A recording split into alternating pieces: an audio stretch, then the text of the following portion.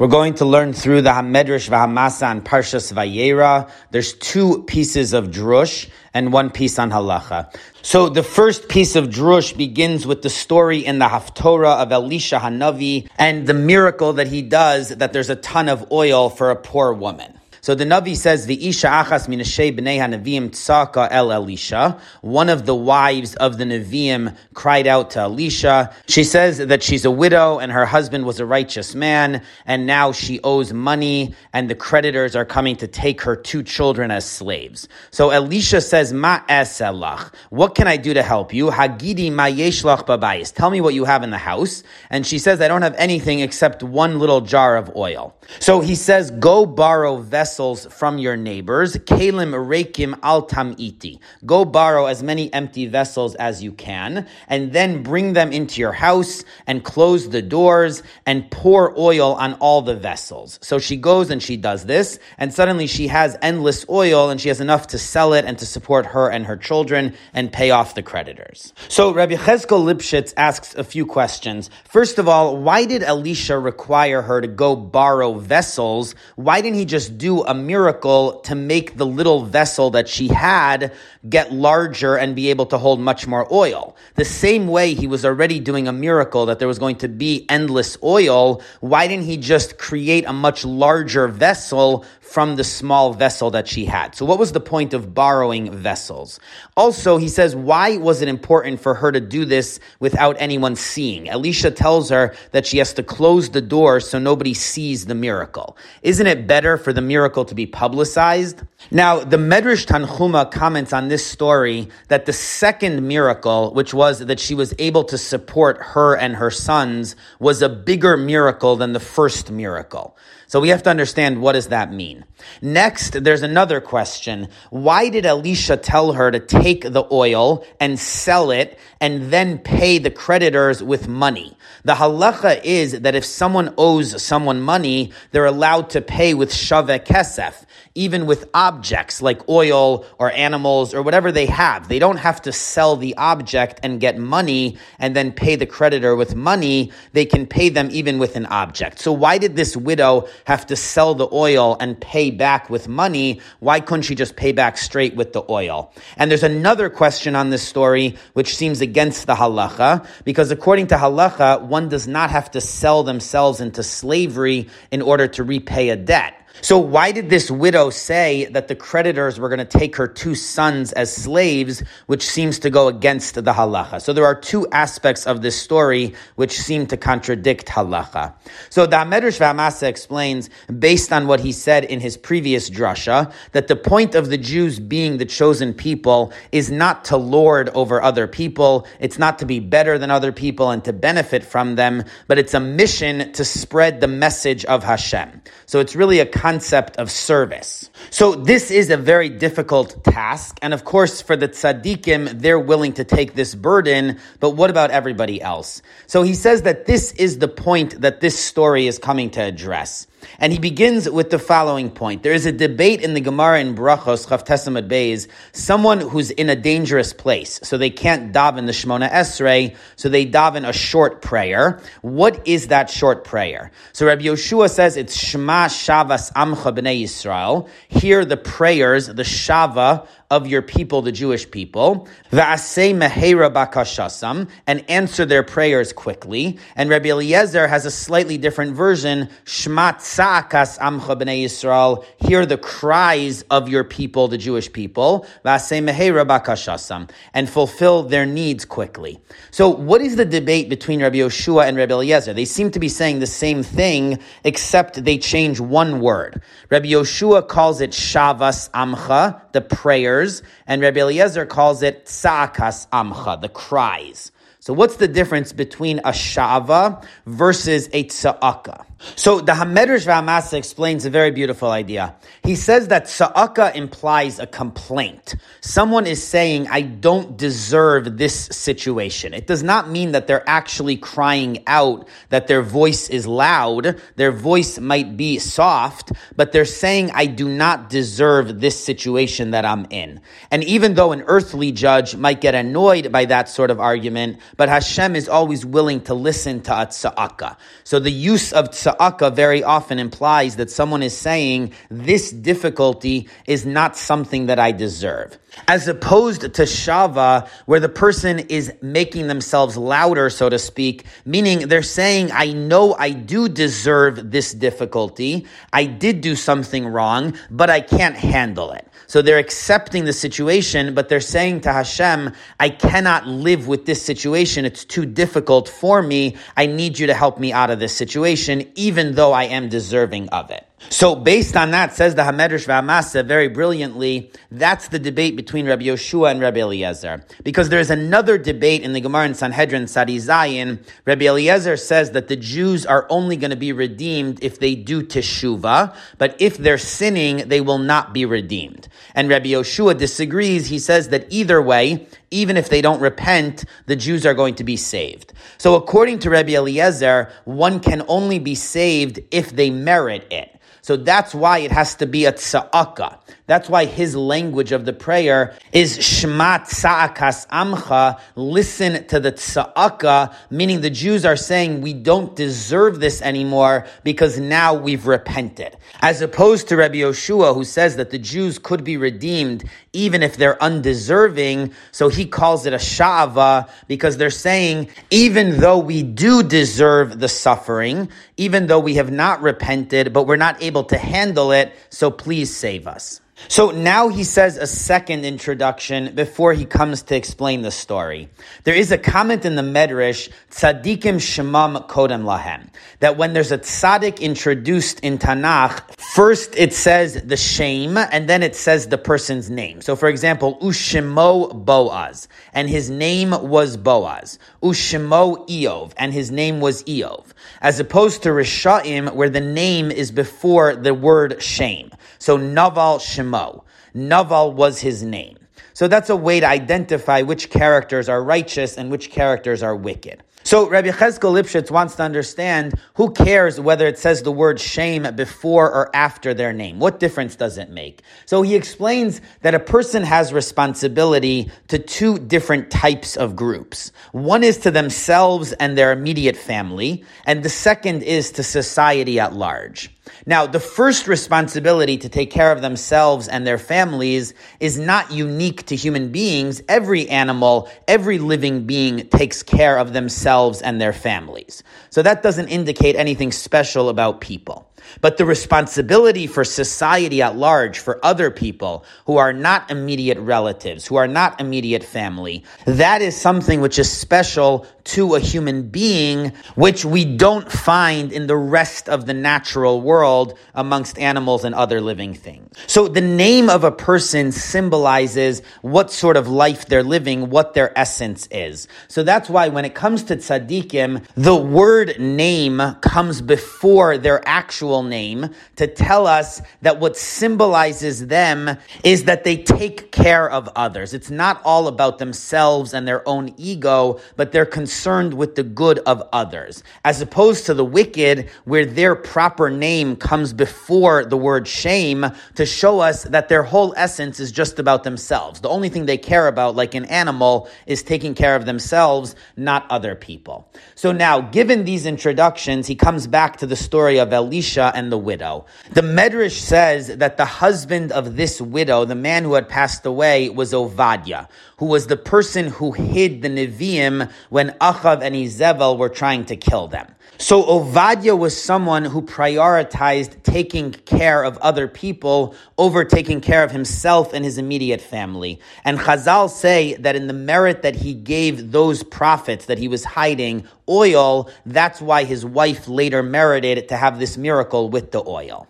So says the Hamedrsh VaMa'ase, let's think about this story ourselves. Ovadia is a servant of Achav, and he decides to risk his own life and his family's life and to risk everything and to take care of and protect the Nevi'im that Izebel is trying to kill. So because he so selflessly took care of all these other prophets and saved their lives, that's why he was unable to provide for his wife and his sons, and when he died, they had nothing. It was all a result of the fact that Ovadia had totally prioritized taking care and protecting these prophets over his own self and his own immediate family. So this was a totally unfair situation that now his widow has to carry the burden of his debts, which he amassed by taking care of these other people, and she and her children are going to be the ones to have to carry the burden of these debts. And in fact, the Torah says in general that any widow and orphan, it's prohibited to oppress them, because if someone oppresses them, v'haya im tza'ak yitzak elai v'shamati. If they cry out to Hashem, then there will be a punishment for the person who oppressed them. So there's the word tza'aka again. If the widow and the orphan are mistreated, so that's unfair. And if they cry out and complain about that, so then Hashem is going to act. So this is true of any widow and orphan, certainly the widow of such a righteous man like Ovadia, who should not have been in this situation at all. So that's what the Navi says, the Isha achas tza'aka el Elisha.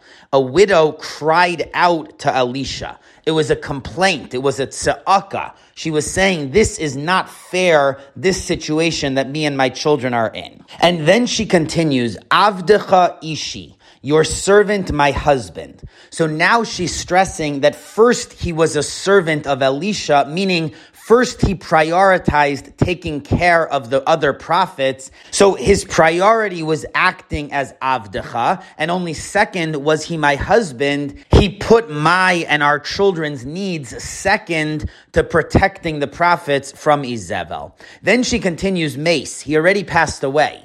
So once he passed away, the creditors should not even be collecting from him. If he had an estate, maybe, but they have no rights to collect from his wife and children once he passed away and had no property. And then her final argument is that he wants to take my children as slaves to pay the debt, and that again goes totally against halacha. So what this creditor is doing is both unethical, because there's no reason that she and her children should suffer for her husband's good deed, and it also goes against the halacha because the creditor has no right to be taking the children as collateral for the debt. According to Chazal, the creditor in this case was actually Achav's son, Yehoram. He was the one that Ovadia had borrowed from in order to take care of the Nevi'im. So this is the widow's very powerful complaint to Elisha, that this whole situation is totally unfair and it's cruel to her and her children, and he needs to act because the creditor is acting totally immorally. But it's not only against the creditor that she's upset. She's upset at the entire nation, the whole community that's not stepping up to take care of her, because they all owe it to Ovadia to help her out of this situation because of the good deed that he did.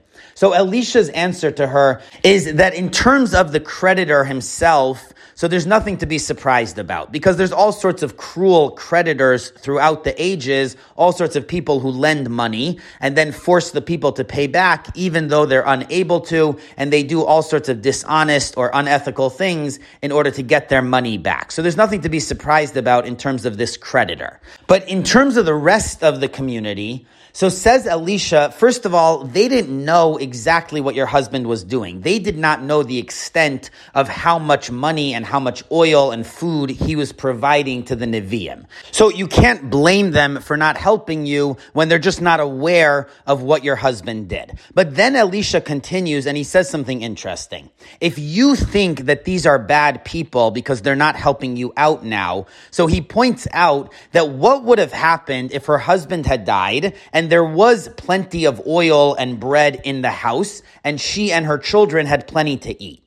So now the people would have said, well, we know that Ovadia was collecting tzedakah funds in order to support the Nevi'im, and now we see that the same food he was giving to the Nevi'im, there's plenty of it in his own house, so it must be that he siphoned some of the tzedakah funds, he kept some of the material for his own family. So now they would come to suspect him of having committed fraud with the tzedakah operation that he was running. So in fact, on some level, says Elisha, according to the widow who thinks that the people are bad people, it's better that she has nothing in her house, because now at least they won't suspect her of fraud. But now, in order to resolve the whole point, and Elisha's goal is to show the widow that the Jews are not bad people. The creditor might be a bad person, but the rest of the community are actually good people. And the way he intends to do this is to show her that they're not going to suspect her of fraud.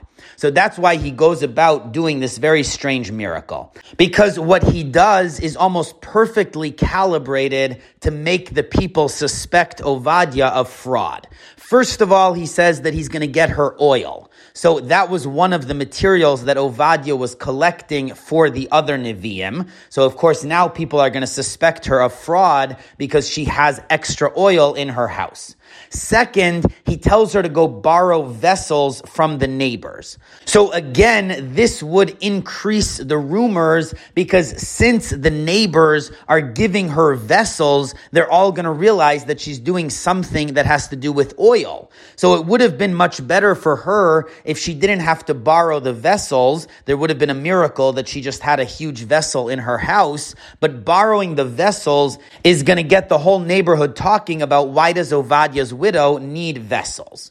Then the third problem is that the actual miracle of the oil happens in private. So if everybody saw the miraculous oil growing, then they would know that this was a miracle of Hashem through the Navi.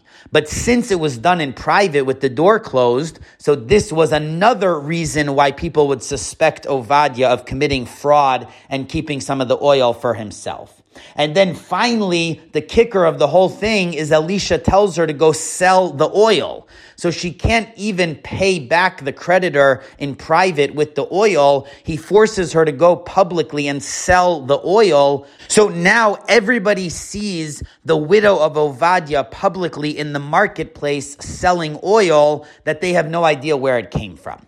So this was the perfect storm to create all sorts of rumors in town that Ovadia must have kept some of the tzedakah oil for his own family. And Elisha sets up this perfect situation where there should be a lot of suspicion of fraud that Ovadia did not handle the tzedakah money properly. And yet Elisha concludes, Va'at u'beneich tichyi benosar. You and your sons are going to live off the remainder of the money from the oil, meaning you're going to continue to live in this town and you're going to have a nice life and no one is going to suspect you of financial fraud. So this was the proof for the widow that the people in town were not bad people. She had claimed against the community that they were mistreating her and that they were not taking care of a widow, and this was a very serious claim that Hashem would have punished the locals if it was true. So Elisha went to all this effort in order to prove that it's not true,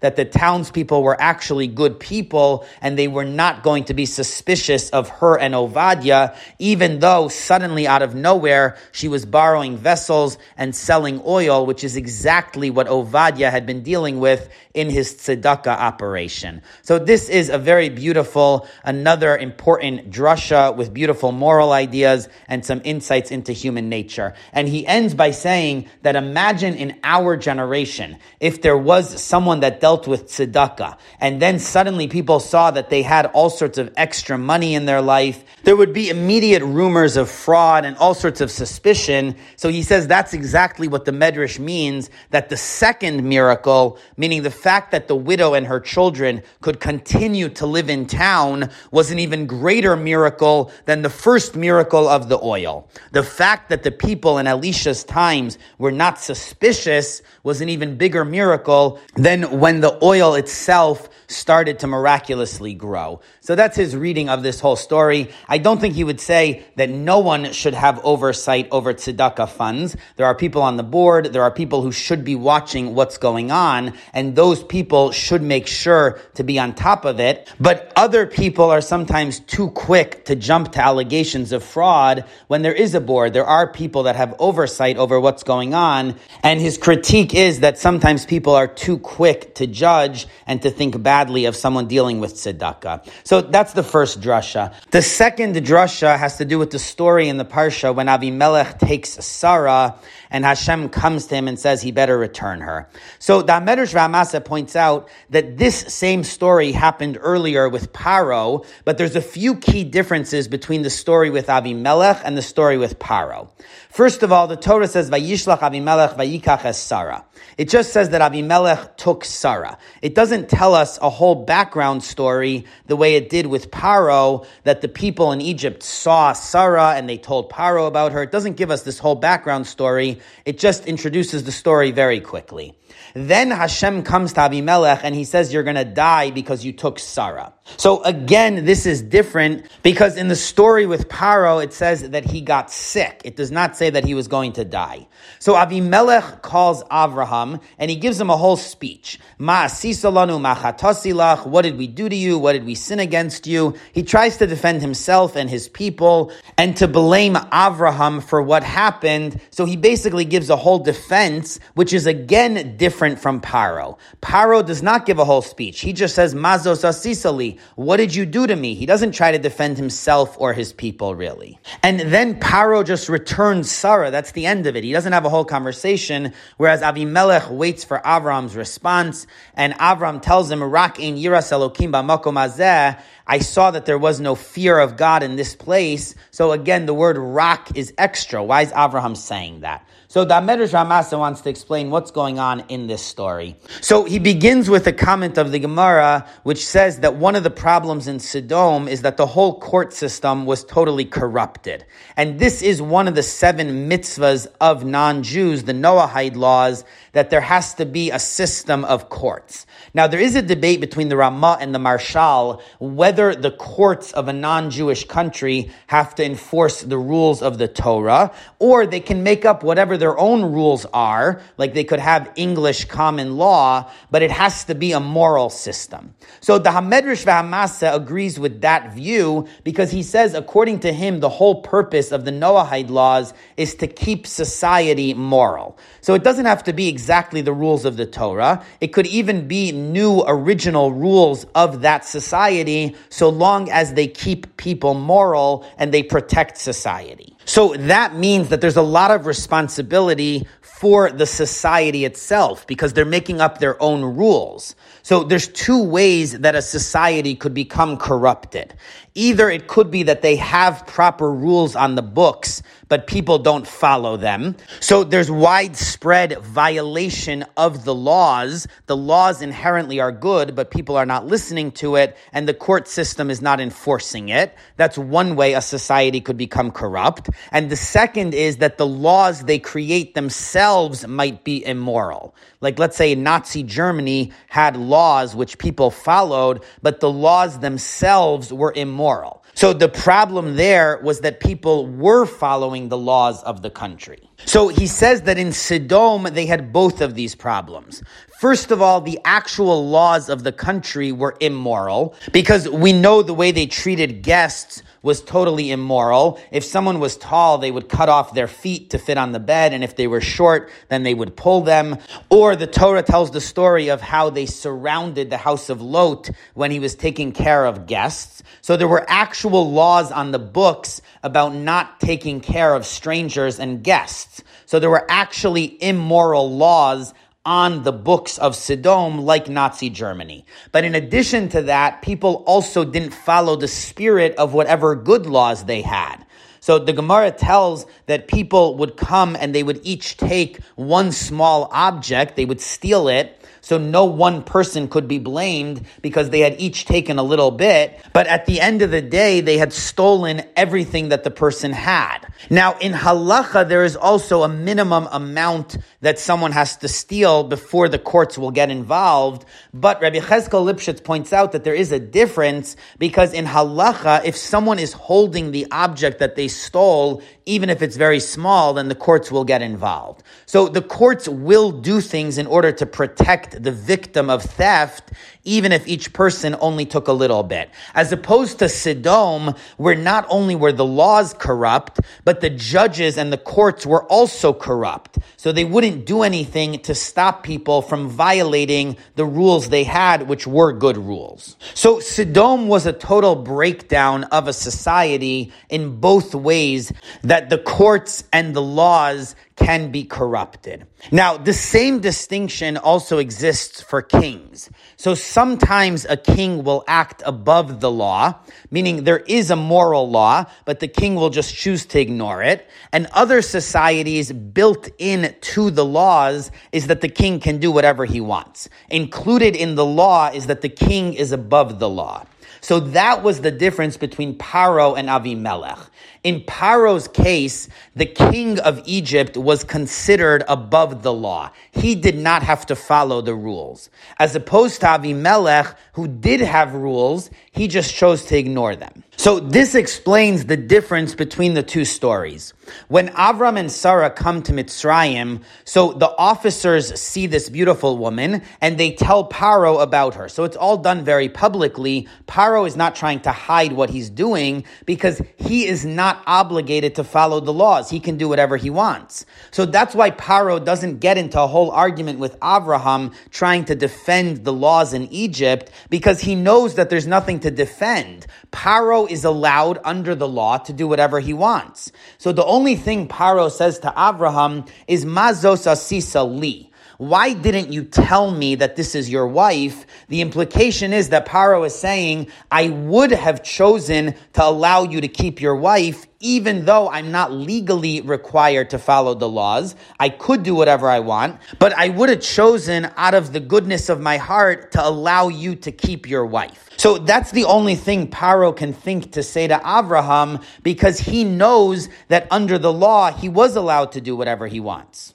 But obviously, this is not such a serious argument, because once the king can do whatever he wants, so what are the chances that he's going to choose to do good by Avraham and Sarah? So that's why Paro doesn't even wait for Avraham's response. He just returns Sarah right away, because he doesn't even want to get into this conversation, because he doesn't really have a good defense for what he did and for the way that his country works. It's a totally immoral system where the king is above the law. So he cuts the whole conversation very short. As opposed to Avimelech, who lived in a more civilized place where there were rules that governed the king. He was not above the law. Technically, he should have followed the rules. But there was no fear of God. This was not a righteous place. So of course, the king skirted the rules, and when he chose not to follow them, then he could get away with it because it was corrupt on that level that they would not stand up to the king. So that's why in this story, it says, Vayishlach melech Gerar vayikach,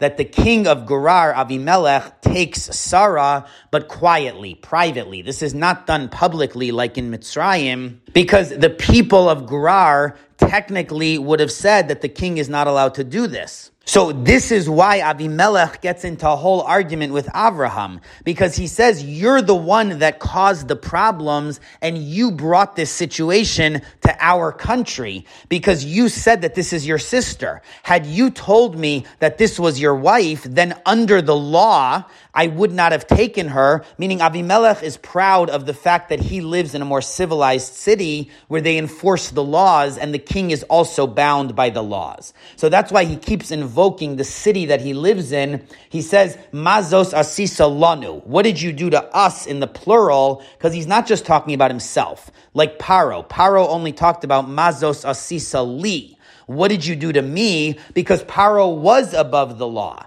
So Avram should have had a private conversation with Paro. But Avimelech is bound by the law. So that's why he includes the whole community. Mazos asisa lanu, you violated our norms by not telling us that this was your wife, and you said instead that it's your sister. And again, Avimelech includes the whole country. Hevesa alai v'al mamlachti, you brought this on me and my kingdom. So again, Avimelech is trying to stress that this is a kingdom where they follow the rules, including the king. So now he's waiting for a response from Avraham because he's proud of the kind of country that they've built, and he wants to know, why did Avraham come in and not follow the norms? So Avraham answers him, there's no fear of God in this place. So this is a very brilliant answer of Avraham. He's not just saying that because there's no fear of God, so they don't follow the rules. According to the Hamedrish והמעשה, he's saying something even sharper.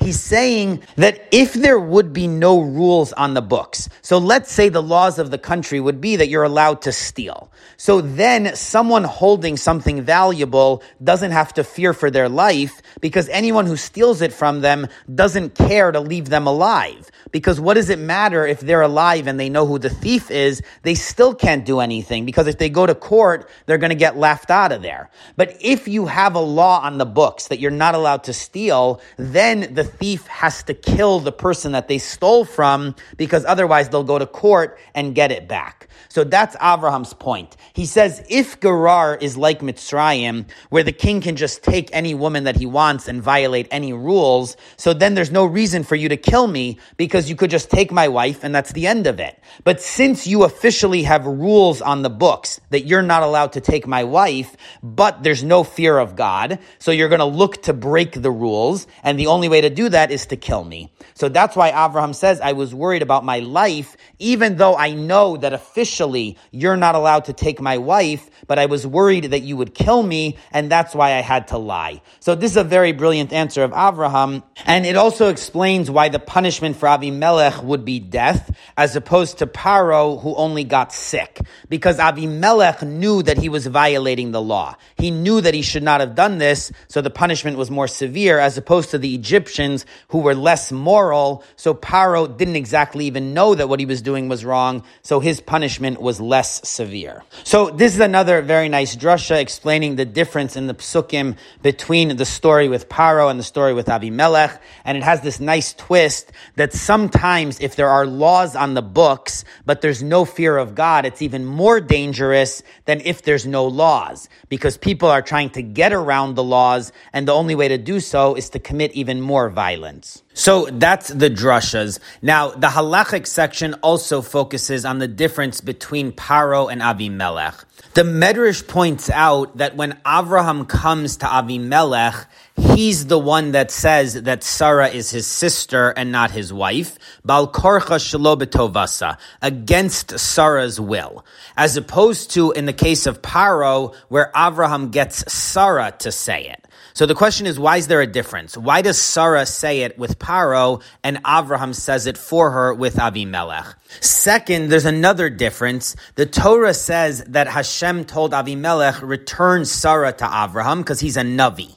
So what does that mean? So the Medrash says that Avimelech asked Hashem, how is Avraham going to know that I didn't touch Sarah? So Hashem said he's a Navi. So again, the question is, why was Avimelech concerned with this and not Paro? Why didn't Paro ask, how is Avraham going to know that I didn't touch her? So the Medrash VaMaaseh asks a different question. What was Avimelech's concern that Avraham needs to know that he didn't touch Sarah? Because according to the halacha, even if he had been intimate with Sarah, she still would be permitted to Avraham. You could say that this is just a moral issue. Avimelech wants Avraham to know that he didn't touch her, but the Medrash VaMaaseh is assuming that there's a more halachic problem, that he's concerned that Avraham is going to be prohibited to her. But the halacha is that in a case of rape, of coerced relations, the wife is still permitted to her husband unless he's a Kohen. So anyways, Sarah would have been permitted to Avraham. Says the Medrash VaMaaseh, in this case, it would not actually be considered coerced because she participated in the ruse. So let's say she told Paro that she's Avraham's sister, even though she was doing so to protect Avraham, but that's already not coerced. She's making a decision. And if Paro had relations with her, then she would have been prohibited to Avraham. So that was the concern. Avimelech wanted Avraham to know that there was no relations. Now the Medrash VaMaaseh has a whole long tangent that I'm going to skip, but now he comes to the question of why, in fact, was Sarah allowed to lie to Paro and tell him that she was not a married woman when she was, and that could potentially lead to a violation of adultery. So the answer is that it was pikuach nefesh. She was trying to save the life of Avraham, so that's why she lied. So pikuach nefesh means that one is allowed to violate the rules rules of the Torah to save their life, but not only the person themselves who's in danger. Even other people are allowed to violate the rules of the Torah to save someone else's life who's in danger. And that's what Sarah did. Her life was not in danger, but she lied and potentially committed adultery in order to save Avraham's life. The issue, though, is this is derived from the pasuk of v'chai bahem, that we violate the rules of the Torah to save a life. But when it comes to non-Jews, that pasuk, according to Tosfos, does not apply. So there is a logical point that a non-Jew could violate the rules if they're being forced to save their life. But how do we know that a non-Jew is allowed to violate the rules to save someone else's life? And this is before the giving of the Torah. So how did Sarah know that she was allowed to violate a mitzvah in order to save someone else's life? So he gives a very clever answer to this question. He quotes that Tosfos has a question on the story of Esther. There was a problem because when Esther went to Achashverosh, she was a married woman, so that was technically adultery, and she was going to be prohibited to Mordechai. So Tosfos asks, why didn't Mordechai just divorce her before she went to Achashverosh? So at that point she would be single and it would not be adultery. Says Tosfos, he couldn't divorce her because he needed witnesses, and that would publicize the get, and he was worried that the government would hear about it.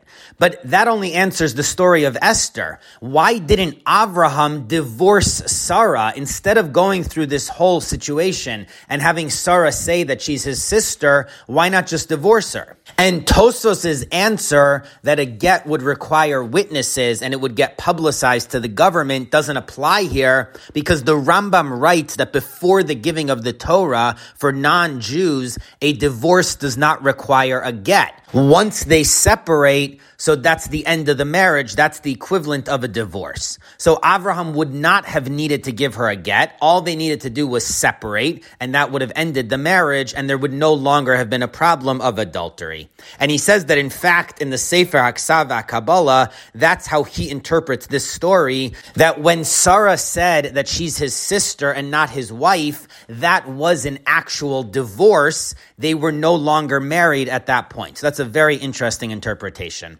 Now, says the Hamedrish VaHamase, based on this, so now either way, this makes sense of the story. If Avraham and Sarah had the status of Jews, so he was not able to divorce her, and that's why she had to lie and say that she's his sister in order to save his life, because Jews are allowed to violate the mitzvahs to save someone else's life.